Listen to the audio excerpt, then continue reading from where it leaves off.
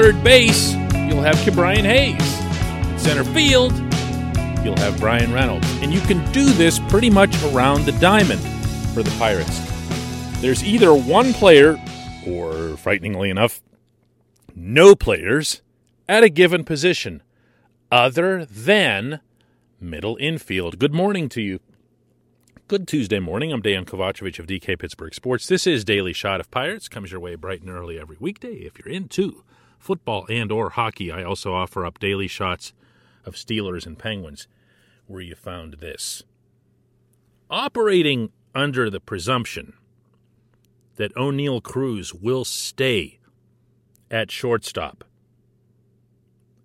you can then safely move into the territory of debating who will be the second baseman next to him.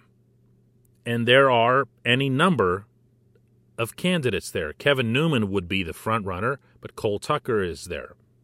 Michael Chavis is there. Hoy Park, don't forget about Hoy Park. He's there as well. And before long, you're going to be looking at Leo Verpagero coming up. You're going to be looking at Nick Gonzalez, who really should be and better be the second baseman of the future in this organization. But there's, I don't want to call it depth, because that's overstating what we've seen offensively from these players. My belief is that the bat will play. But my further belief is that the bat won't be there. So it becomes really convoluted, not necessarily in the best way. But let's start for this discussion by focusing on Cruz. I've gone in my own head back and forth about the merits of a 6'7" shortstop. When you watch him, it looks awkward, it feels awkward, until you see a ground ball hit to him. And then you go, oh, I had a scout, an American League scout. This was in the final month of the regular season. He was at PNC Park. Guy I've known for a long time and learned to trust. Tell me that he'd just gotten done watching Cruz in the minors, and his assessment was that he can stay there. He can play shortstop. And his further assessment was that if the Pirates move him, they're out of their minds.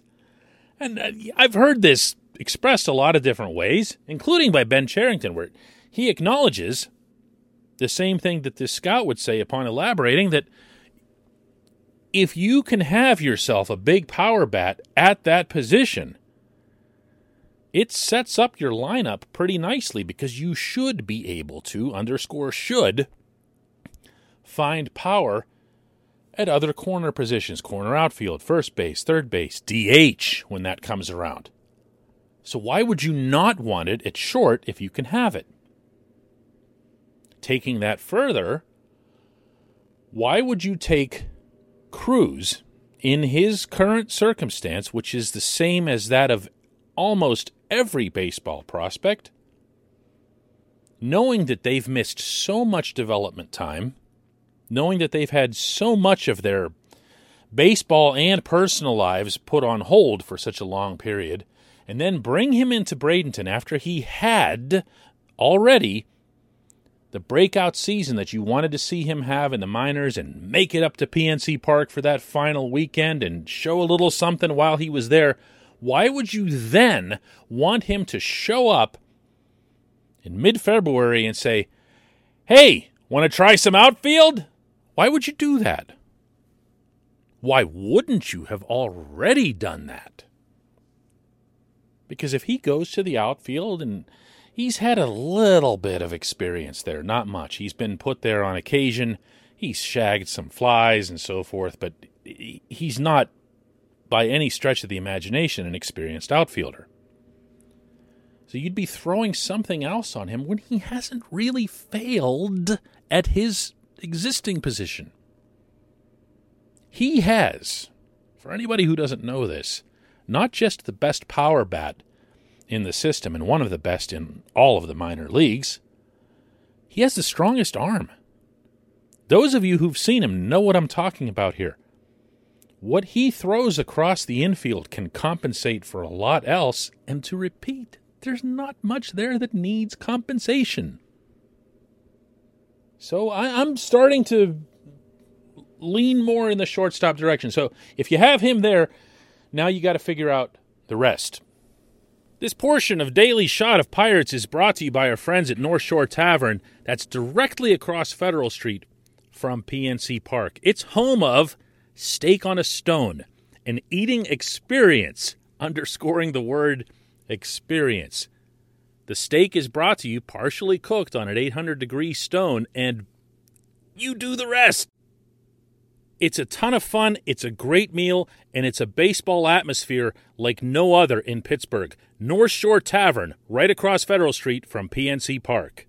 There's no small amount of pride that's taken by Derek Shelton and his coaches and the management over their heads by how the Pirates performed defensively at the big league level in 2021. They were one of the best teams in the majors at glove work. And a big part of the reason for that was the reliability of Newman. No, he's not the flashiest guy. He's not going to make it onto SportsCenter's Web Gems or that sort of thing all that often. But he got a lot better in terms of going into the hole. He got a lot better in a lot of different areas just because of how hard he works. That said, he also had one of the weakest bats in the majors. I'm using the term weakest on purpose because he had some of the softest contact of any regular player on any team. And that's an even bigger concern than any of the conventional stats that you could apply to him, good or bad.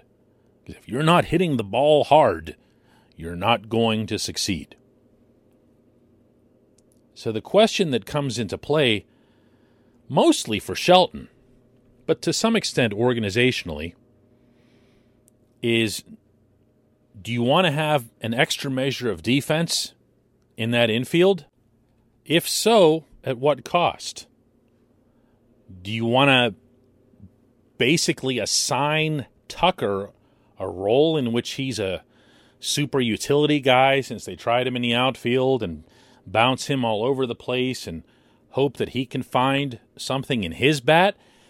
Do you want to hope that Chavis, who definitely has shown a bat over the years at various levels, can do that enough in Pittsburgh that he could hold down the second base job on a semi-regular basis?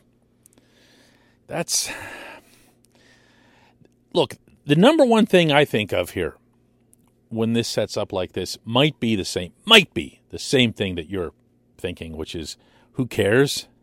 Because at some point in the fairly near future, Gonzalez is going to be here. Gonzalez will play second base. Peguero could also come along, and if and when he does, that would force yet another element into the discussion about shortstop. But Gonzalez is definitely on his way. So you could look at these second basemen or potential second basemen that I've lined up here and just give it a blanket, who cares?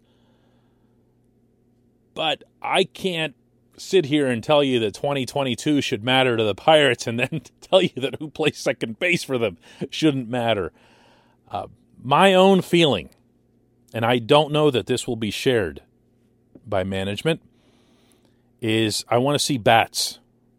I want to see bats on the field. It's nice to see a team wearing black and gold in the majors catching everything. It's nice to see them not embarrassing themselves, although obviously there were a couple of isolated circumstances that got all kinds of headlines and probably more than made up for the lack of embarrassment from their defense overall. It's nice to see it. It's nice to see a team look good fundamentally. It's also way nicer to see them hit, and the advanced analytics will powerfully support that it's more important to hit than it is to catch the ball. And as such, here's hoping that somebody can step up and hit the ball. Whoever that is, take a glove and go out to second base. When we come back, just one question.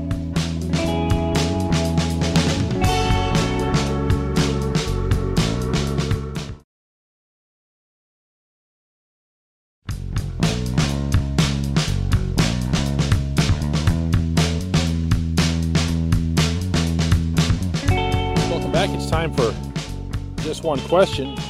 And today's comes from Bob Elliott, who asks, I'm glad you brought up the dismissal of Joey Cora, DK. Although a popular move among fans, his third base coaching was just a portion of what he did for the Pirates. His work with the infielders must not have been very highly regarded by Derek Shelton or Ben Cherington for some reason. Doesn't make a lot of sense why they couldn't have kept him on the staff as the infielders coach. Was there something else about him that got him into hot water with management? Bob, by every account, every conceivable account, no. This individual is a model citizen in both the baseball and the personal senses. So I would throw that one way out. I definitely would have picked up on at least a whisper of something had that been the case. Understand that when a new front office and a new field manager and everything else comes into the mix, they're going to keep some people. But history will show that those people won't hang around. They're wise to keep their resumes updated. You will always see people want to bring in their own hires at some stage of the game. They just might not be ready at that time. The person they might want might not be available in that moment. So they'll just hang on. They'll be patient. They won't show any signs of, hey, we're not committed to you or anything else, and just see how it goes until the contract is up. Joey Cora is about as old school as you get, and I don't say that in any remotely negative way. I have no doubt, because I saw it with my own eyes, that he had an awful lot to do with the Pirates' defensive work in the infield. He worked with them hand to hand. He was right in their faces before every game. He was the one doing the talking. Yes, when I brought this up with Shelton in our meeting last week at PNC Park, it's true that Don Kelly and Mike Ribello were designing some of the practices and so forth. And that does matter. But that's not the same as this kind of instruction. I reserve the right to be skeptical about this move. Now, Don Kelly knows about playing infield. Don Kelly played every position on the diamond, if you know anything about Donnie's career, Mount Lebanon's own. But that doesn't mean that he's going to be good at instructing it. Those who can do can't always teach. And we'll see how that goes. But I would not attach anything negative to Joey Cora or his departure other than to underscore that he and Rick Eckstein were the people who were held over from the previous administration. Oh, and by the way, he and Rick Eckstein are both now out of the organization. I appreciate the question. I appreciate everybody listening to Daily Shot of Pirates. Let's do another one tomorrow.